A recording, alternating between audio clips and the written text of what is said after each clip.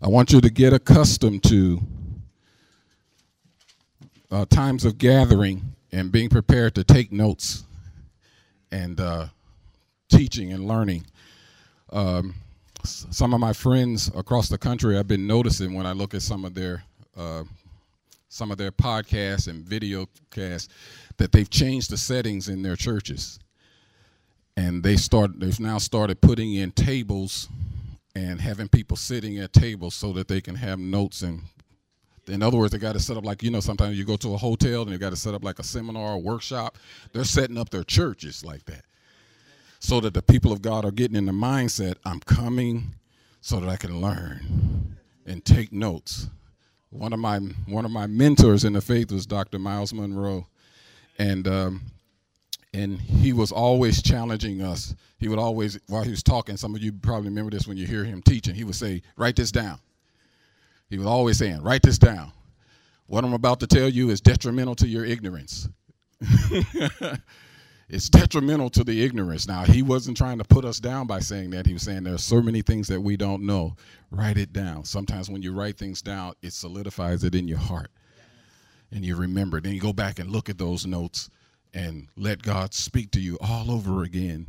Today, I want to just continue with what we started with last week. We started talking about maximizing momentum. And I just want to quickly do a quick review before getting to the point we want to make with you today.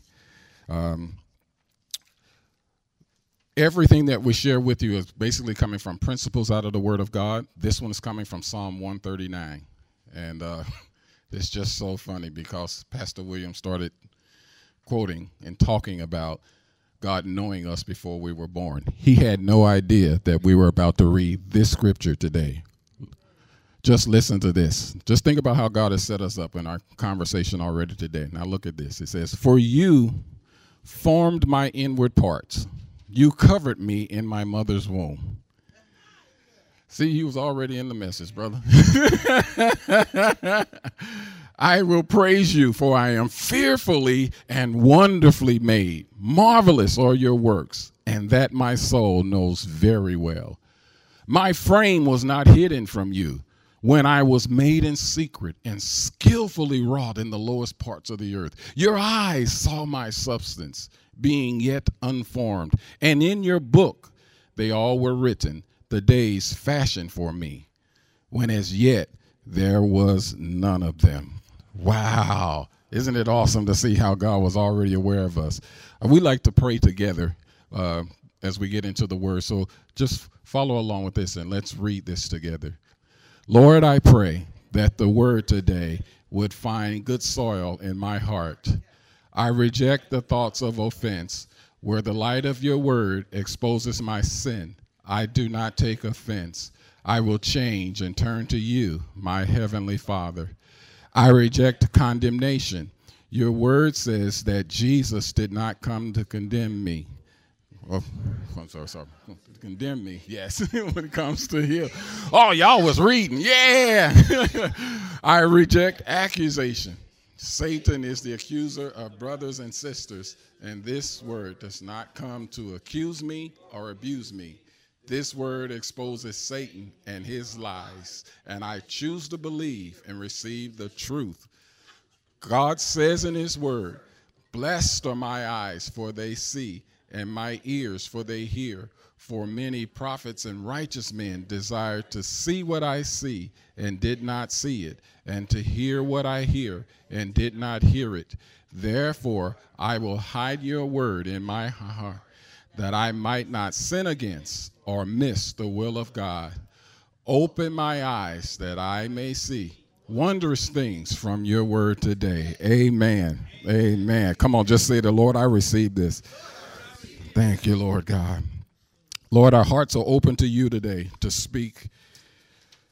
We did not gather today to just simply hear the words of a human being. So Chris Green decreases right now in this moment, that you would increase. Let the words of my mouth, the meditation of my heart be acceptable in your sight. Lord, everyone here today needs a word from you. We need that word that comes as that which is creative, to make something, to create something that never, ever existed before.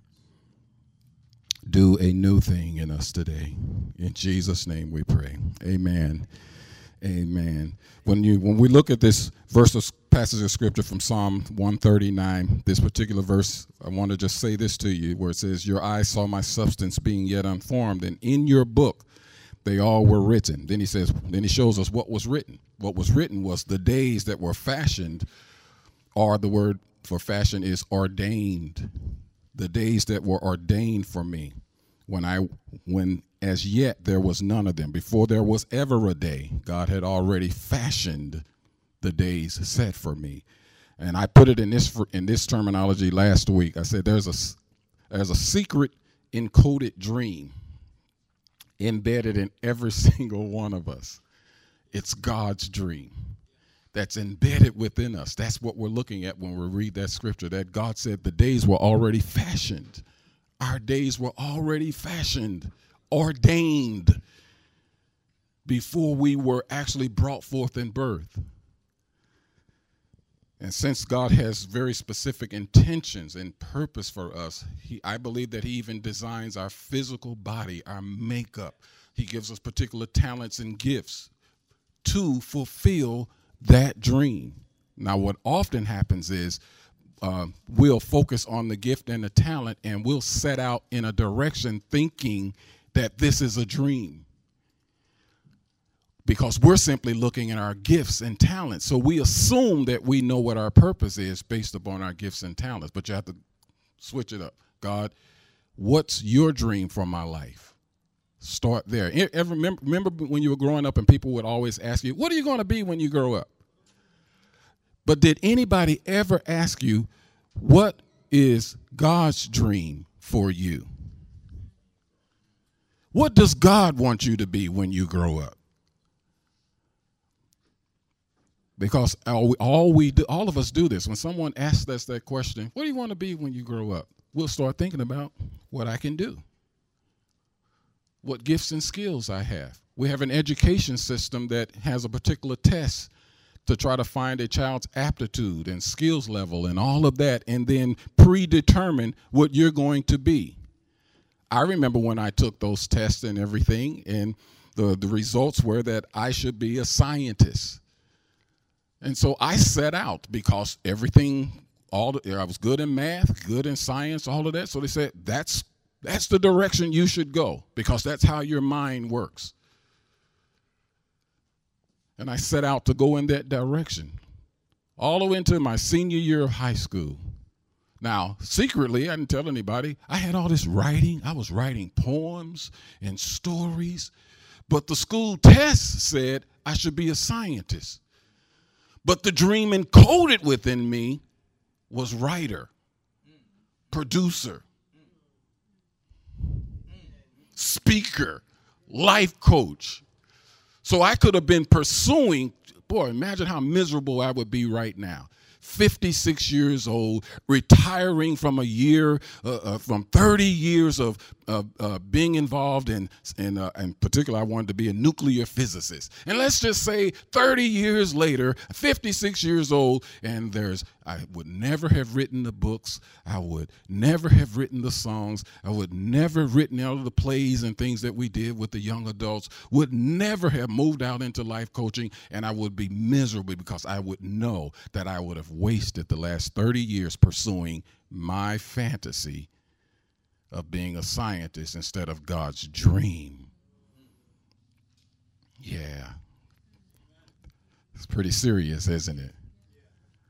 So I believe there's a difference between fantasies and dreams. That was part of what we shared last week. The definition of a fantasy is it's an imagination, especially when it's extravagant and unrestrained. And imagine a conjured up sequence. In other words, you can play it all out in your mind. I'm going to do this, and then I'm going to do that. But here's what the word of the Lord says. Proverbs 12 says, those who work their land will have abundant food, but those who chase fantasies have no sense. Another proverb says, those who work their land will have abundant food, but those who chase fantasies will have their fill of poverty. You may ask, well, how do I know the difference between fantasies and dreams? Well, fantasies are usually focused upon us. It's what we want to do, what we want to accomplish. Because you're thinking about, fantasies are always self-centered. It's always about me. But when there's a dream, and a dream comes from God, it'll always be bigger than you. It'll always be more than what you can accomplish by yourself. It will always mean that I've got to trust God in order for this to come to pass. It's not just about my own personal prosperity. Don't you know that even as I listened to Dr. Walker, he was just exhorting us to really to believe God concerning us being prosperous. He's not just talking about just being prosperous for our own sake, but it's so that that dream that God encoded within us, that it can come forth.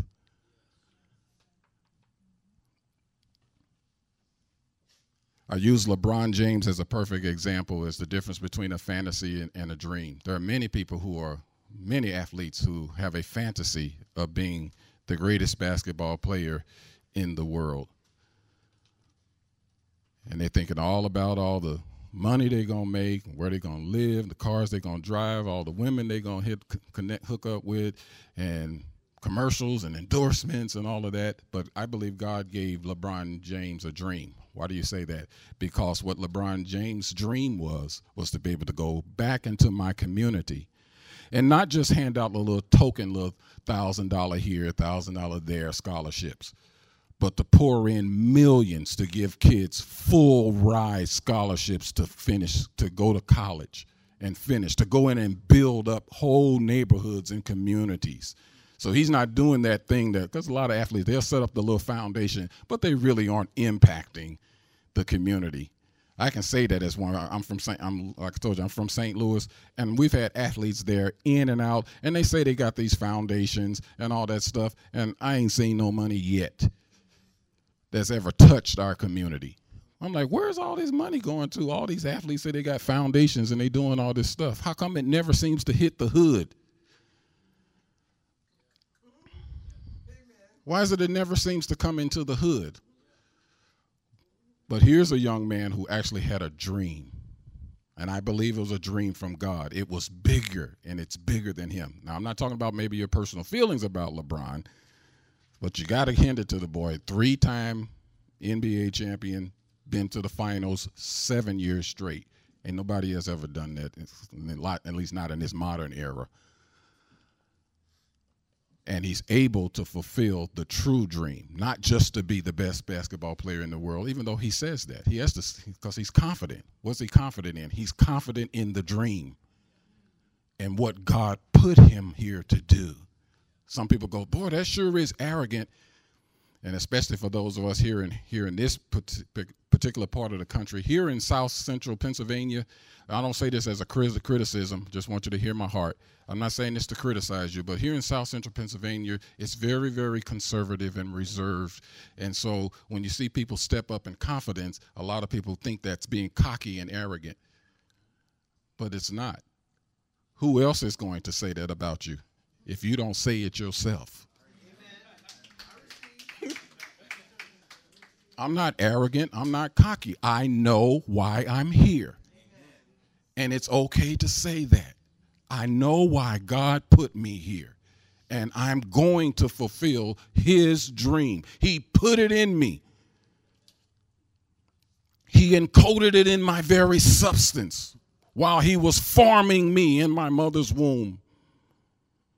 My days were already fashioned, ordained, and now I'm walking it out. And yes, I'm going to give him full credit for what he's doing, but I'm not going to back off of it and act all, I'm not going to be apologetic. That's the word. I'm not going to be apologetic. Well, you know, well, no, thank God I'm here. Do you guys understand that your generation is one that has come through major attacks from the enemy to keep you from being here? The next statement I'm going to make is not to put down anybody that has had an abortion. I believe that you are as much a victim as your child. But you have to understand, you've come through a system.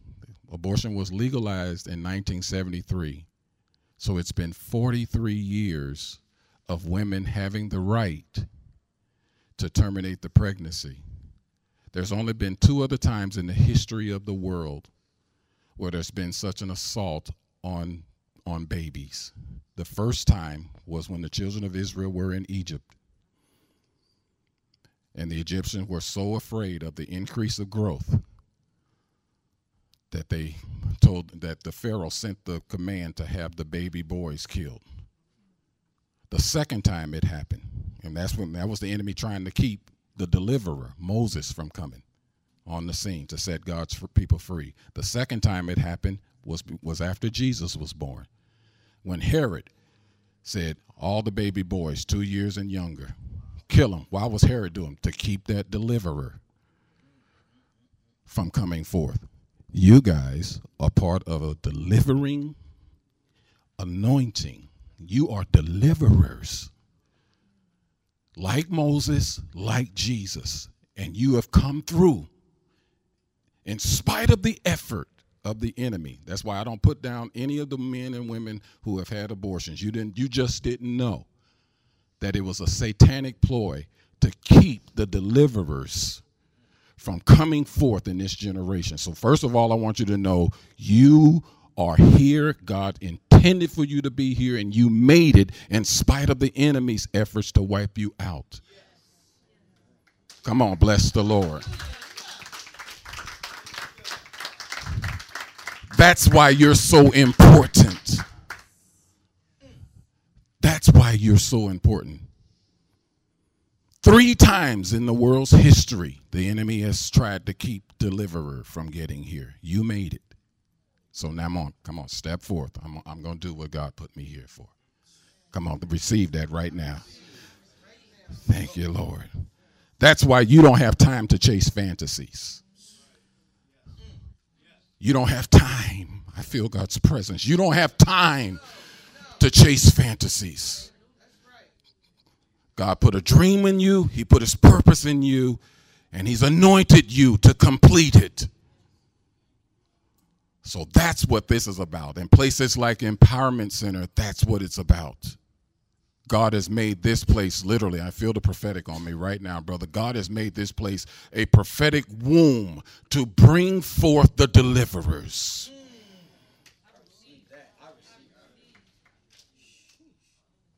Every time you gather, there is conception taking place in the spirit. God's dropping seed in this place. And though you've heard 100 times how much you will never be and how much it'll never happen, and sometimes you've fallen back in depression and doubt, and you thought it wouldn't come forth in your life, but God sent us 800 miles away from all that we know, family and friends and loved ones, to come to this city and speak to you directly, that he purposed for you to be here. And don't you let another day go by where you just give in to the enemy and say, well, okay. No, God brought you through. Some of you have had some horrible backgrounds. You said you didn't even grow up in church. That's really good. Those of y'all that didn't grow up in church, that's really good. Why is he saying that? Because now we don't have to stand up here and try to take all the stuff that's been brainwashed you to give you the truth. Now all we can do is just simply knock off the demons that's been messing with you all of your life. But one of the strongest demons is religion. You know why? Because religion has people locked up into thinking that they're right. So those of you who you hardly ever went to church, I want to get that condemnation off of you right now. I never went to that. I feel like I'm lagging behind and like I done missed out on something. No, you haven't. You haven't missed out on nothing. Because too many of our churches have done nothing but put God's people in bondage. They told them that when they got sick, that it was the Lord's will. They told them that when they were broke, that this was to keep them humble.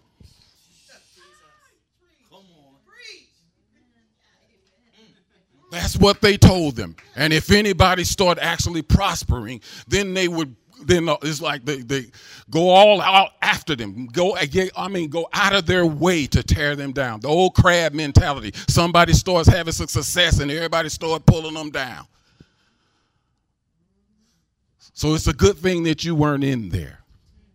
Because now you step up into the empowerment center and now you can just say, bring it on. Give me what I'm supposed to have. I'm ready to go. I don't have to get rid of the religion first, because religion, it has people in so much works and effort, toil. They don't understand just what Dr. Walker said. They don't understand. We don't have to toil for this. Jesus, man, I did not intend to get into all of this, y'all. Woo, my Lord, today. Some folks came to Jesus and they said, what must we do to work the works? And he said, believe. What? See, religious people have struggled with that. There must be something that we're supposed to be doing to get the same kind of success. And he says, believe. Religion says you got to work, and you got to work hard. Sisters, come out them makeup. Take them pants off. Brothers, put on a suit and tie. Work hard. I got one. Thank you, Lord. So God has preserved you even in that. So don't you dare be ashamed of your story. There's another one of the songs the Lord gave us. I'm not ashamed of my story, because my story brings him glory. His grace is written in the pages, and it's going to be proclaimed through all the ages. I'm not ashamed of my story, because my story, you think about this, your story brings him glory. And it's not a private testimony, because we are living letters for the Lord. The Apostle Paul was writing to one particular family of churches, and he told them, he said, you guys are my commendation letters. If people want to know the proof of my ministry, all they got to do is read your life. You may have been wondering why it's been so difficult for you, and why life has been so hard and you've had to triumph and push, but it's because your story is bringing God glory. Somebody's reading you. Most of you sitting, I'm just going to go ahead and say, all of you in this room, even those of you that feel like I've just been messing up and I haven't really been consistent, do you know that you've been blessing somebody's life even though you didn't know it? Every time you got back up and tried again, there was somebody that was watching you do that. Because you live in an area, you live in a region where when folks get knocked down, a lot of them just stay down. Why? Because it's been multi-generationally. I watched my grandparents try and they got knocked down. I watched my parents and my aunts and uncles try. They got knocked down. Your generation comes along, and before you even start high school, how many of that's your testimony?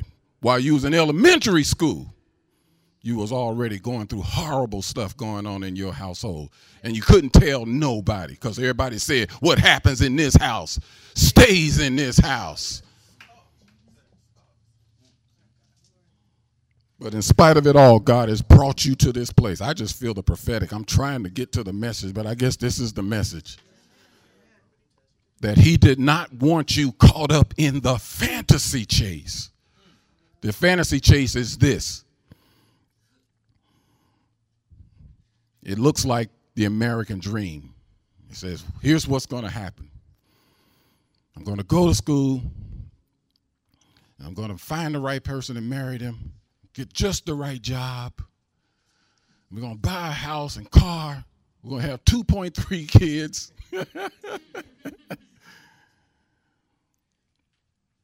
And I'm saying that to you because that was part of our journey. We started out trying to get all that stuff and lost it all. Why? Because we found out it was a fantasy. We was chasing the fantasy. We wasn't chasing God's will and plan for our life.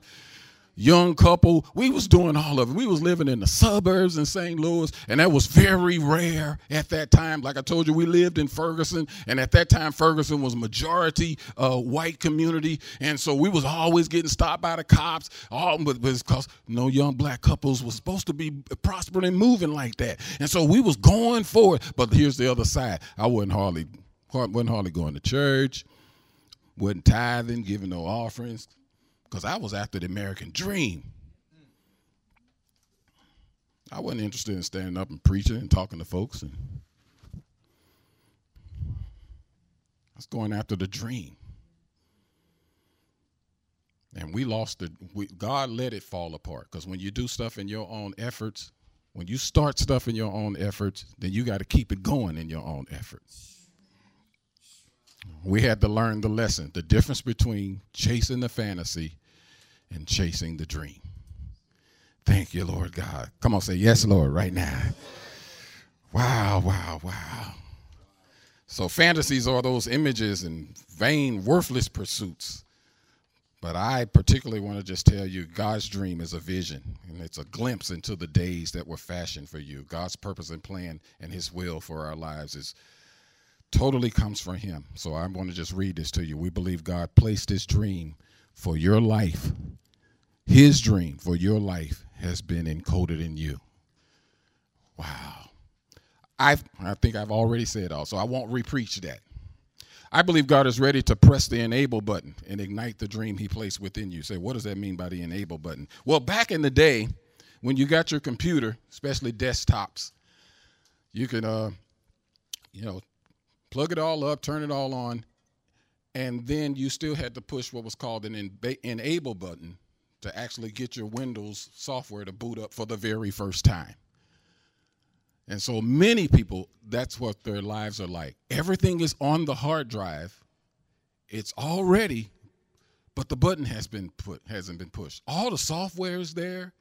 All the potential for your life, it's all there. But the enable button hasn't been pushed. And the one thing that activates that button for us as people of God, first of all, just as human beings, is when we connect with God. That's what activates that secret code. It's when we connect with God, then the code, God pushes the button.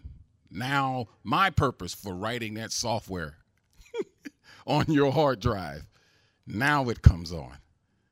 It's not that people can't use their gifts and talents for their own purposes and their own reasons. We're looking at it all over the world. You can really work it. I can tell you, as a life coach, as a motivator, I can motivate people to go forth and pursue their fantasy. And there are millions of people who are successful in their fantasy chase. They ain't thinking about God. They don't care nothing about all this stuff. They really don't. One of the writers in the Bible says, why do the wicked prosper? Anybody ever felt like that? Lord, here I am chasing after you, pursuing you. And I'm looking at them, and the scripture says, they are so prosperous, their eyes are bulging.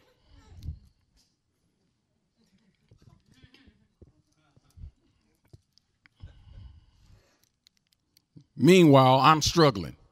But then he says, until I got until the pavilion of the Lord, which means when I got up and looked at it from God's point of view.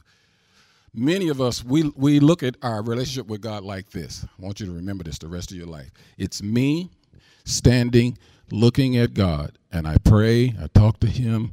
Everything is me talking to him. He says, come up into my pavilion, which means I go to him, I turn around, and I sit in his lap, and I look back at my life.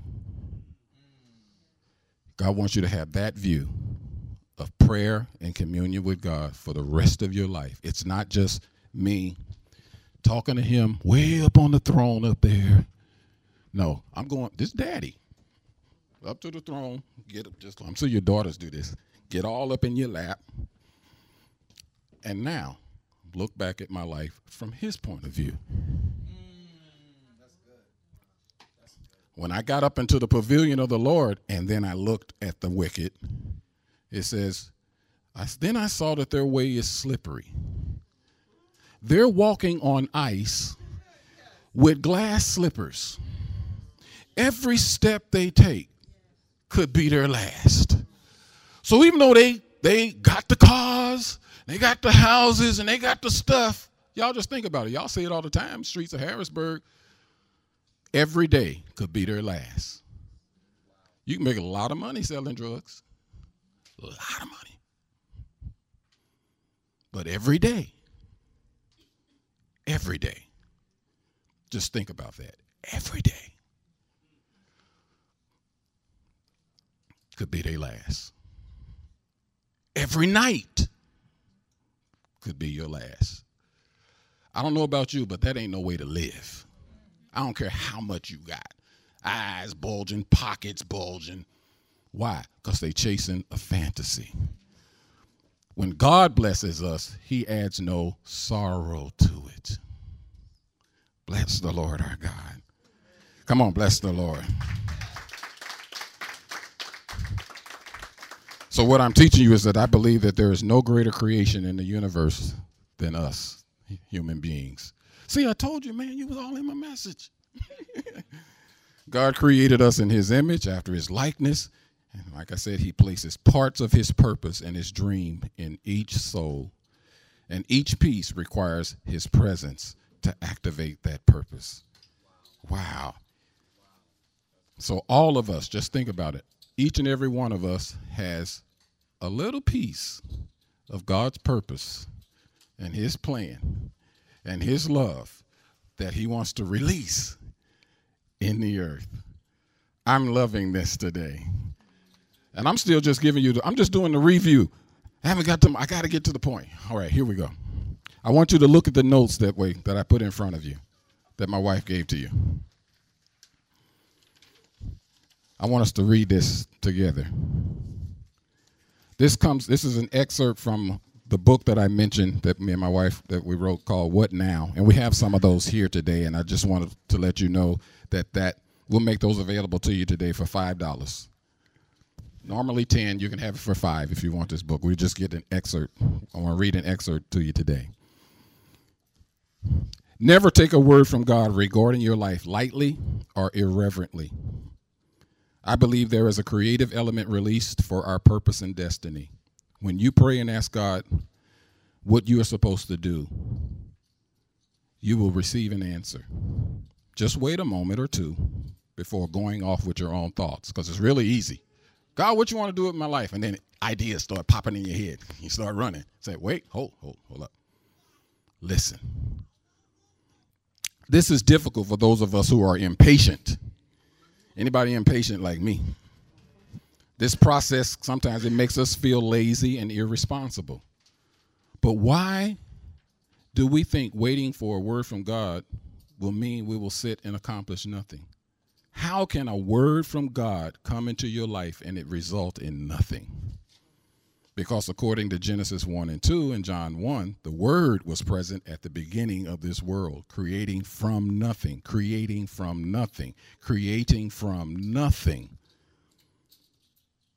and making all that exists. So here's a nugget of wisdom for your life. When you empty your heart and prepare your soil, it is like giving God nothing to work with.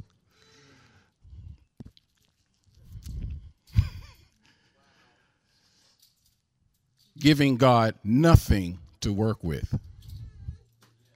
I know that sounds crazy, but I think that's the perfect material for God. It is one thing to give God a set of plans and ask God to bless them, but I believe the most powerful aspect of God is released when you sacrifice your own ideas, and basically I'm talking about the fantasy, and you ask him to create something new within you. When you say, Lord, I am like the earth in the beginning. I'm void and empty, and darkness covers my deep places. Speak over my life, Lord. Let there be light over me. Make a whole new world out of my life. What am I getting at? Remember in Genesis, the Bible says in beginning, and actually I understand in the Hebrew, it does not say in the beginning. It actually reads in beginning, God created. It's important when you take that little article, the, out, because then we get the real point. It means when you take it, because it's not actually there in the Hebrew language. It doesn't say in the beginning. It actually says in beginning. What is that? Why is that important? Because if we read it as it's supposed to be, in beginning, it means that there was God before there was a beginning.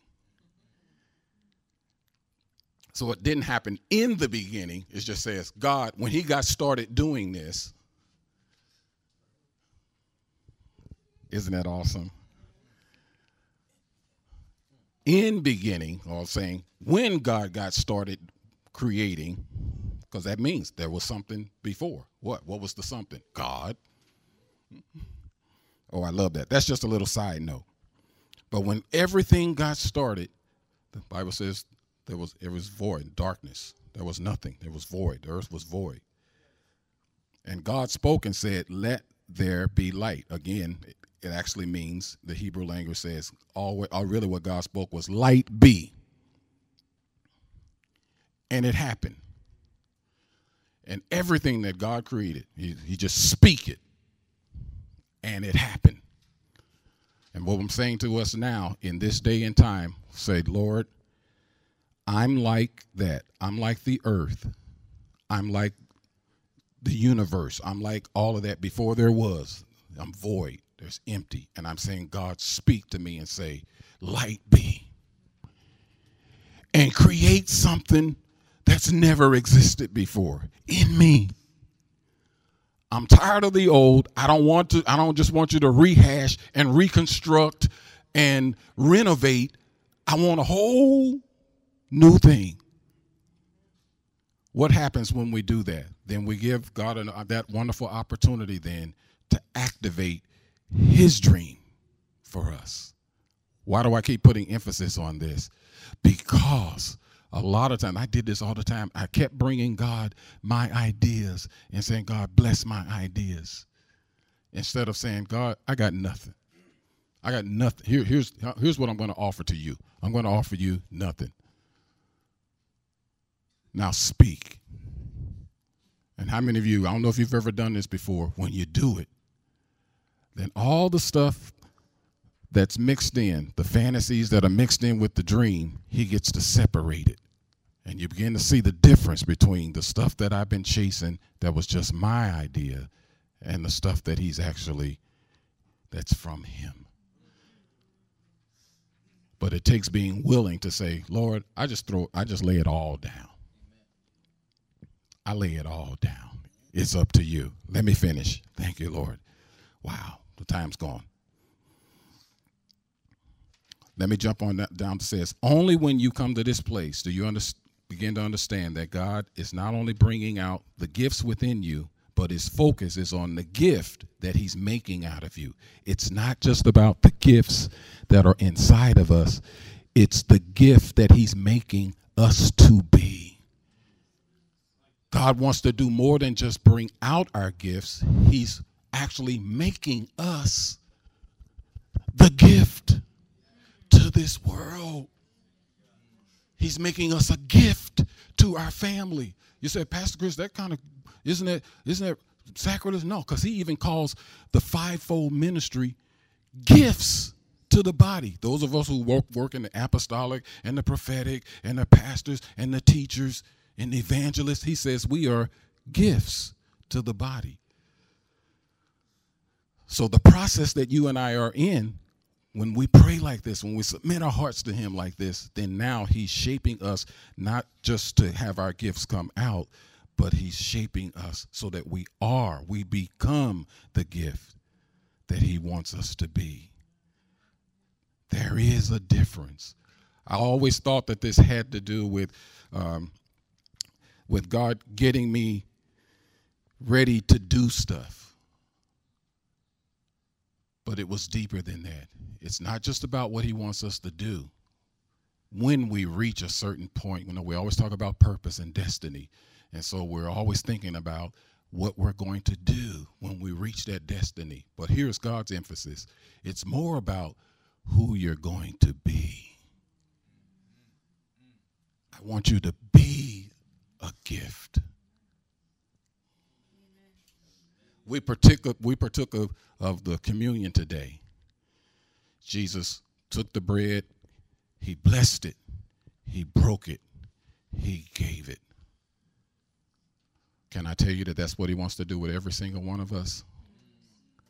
Like the bread, bless us, break us, and give us away. He wants us to be like that cup where he can pour us out as a drink offering. The Apostle Paul even said that's what he was. He said, I'm just a drink offering. Pour it out. What happens when God can use and move through folks like what I'm looking at in this room, where you understand it's not just about my gifts, it's the gift he's making me to be. Because then the gifts just come pouring out. But why? Because it's not about me. Not about me at all. And then when the gifts come through, it's in purity. It's not tainted with selfish ambition and attitude and insecurity. And I'm still trying to prove to all my haters, I told y'all I was going to make it. See, no, you ain't helping nobody but with that attitude. And it bothers me even when I see sometimes the big time preachers and the ones with the 30 and 40,000 member churches, and I'm not talking about the size of the church. I'm just talking about it's harmful to preach a message where we're motivating God's people to be successful just to shut up our haters. You're not a gift if you're like that. You're not a gift. You're just the latest one to make it to the top. You're just another one to prove to everybody that I can do it. But God doesn't want just all of us making it to the top and then stand up and say, it always bothered me. Some of you remember this. When Michael Jordan gave his speech when he got elected into the Hall of Fame. And he stood up there and his whole speech was about all his haters. And then you saw this man, greatest basketball player that ever lived, was motivated just to say this to his haters. Whereas man of God, Robinson, elected that same year, his speech was, I want to thank all of the people. I want to thank my coach. I want to thank my teachers. I want to thank my parents. Just what you said, he was giving honor. Why? Because it wasn't about how gifted he was as a player. When he stood up to give his Hall of Fame speech, then he was the gift. He wasn't just gifted, he was the gift. Come on, say, Lord, make me a gift. Thank you, Lord. Thank you, Lord. I got to stop. My Lord, I guess we'll have to finish at another time. Bless the Lord. Come on, say, Lord, I thank you for this word today. Thank you, Lord God. Thank you, Lord. I prophesy this to you today. Some of you face so much opposition in your life that you can find it hard to believe that this dream can come true. You may have never known the love and encouragement of a father or mother. Some of you've lost the love and support of a spouse. Some of you have never known the security of having stable finances. You may have never been able to advance all the way to finish your education. Some of you never had the opportunity to invest or start your own business. Others of you might be dealing with the consequences and the regrets of the bad decisions that you made. But I came here to tell you today that none of these things can stop the dream that God has put within you. None of these things can stop it. Here and now, make the decision. Dr. Walker even said it before I got up here. Make the decision. And what's the decision? Lord, I say yes to you. It sounds old school, but it's really true. Yes, Lord. Yes, Lord.